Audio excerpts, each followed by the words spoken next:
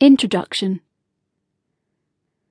As you are reading this, your eyes are taking in light emitted from the computer screen or reflecting from the page. This light enters your eye. It is then converted into electrical signals, and they are sent to a part of your brain where they are processed back into a picture. The picture is upside down, by the way. Your brain even presents the page's picture to your consciousness the right way up, despite this. The image that you are seeing is created inside your brain. It is the same thing for the feeling being transmitted from the nerves in your bum that is right now feeling rather numb from sitting on that seat. It is just a set of electrical signals sent to the brain where they are presented to your consciousness. Think about this a bit more, and at the same time, realize that you are just a cloud of atoms within a larger cloud of atoms. Even your brain is simply just a cloud of atoms.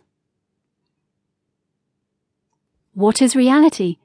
Is your reality the one created inside your brain different to mine? When we both see the colour purple, are we even seeing the same hue or colour? We are trained to know that that particular set of vibrations is to be described as purple.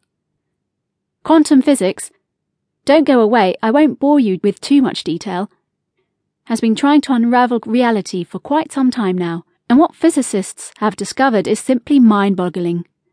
The brain is presented with much more information than you can actually use, so it dumbs it down for you. It chooses which information to present to your consciousness, and it does so just moments after what you are observing actually took place. Imagine that! And think about this. What information is it choosing not to present to your consciousness? What is the filter that it uses to decide? In fact, everything is vibration, or, put in a more scientific way, it is all waves of different wavelengths.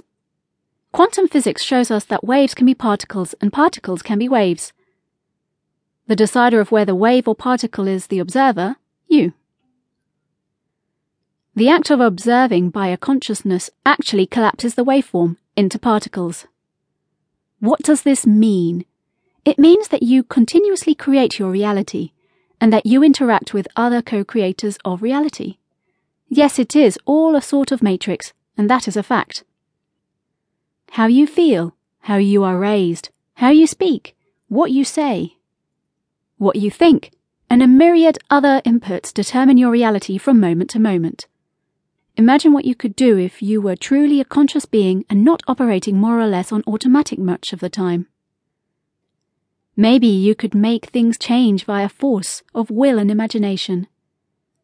It's all about your imagination, you know. Maybe it isn't so much faith that can move mountains as it is about imagination and faith in that imagining.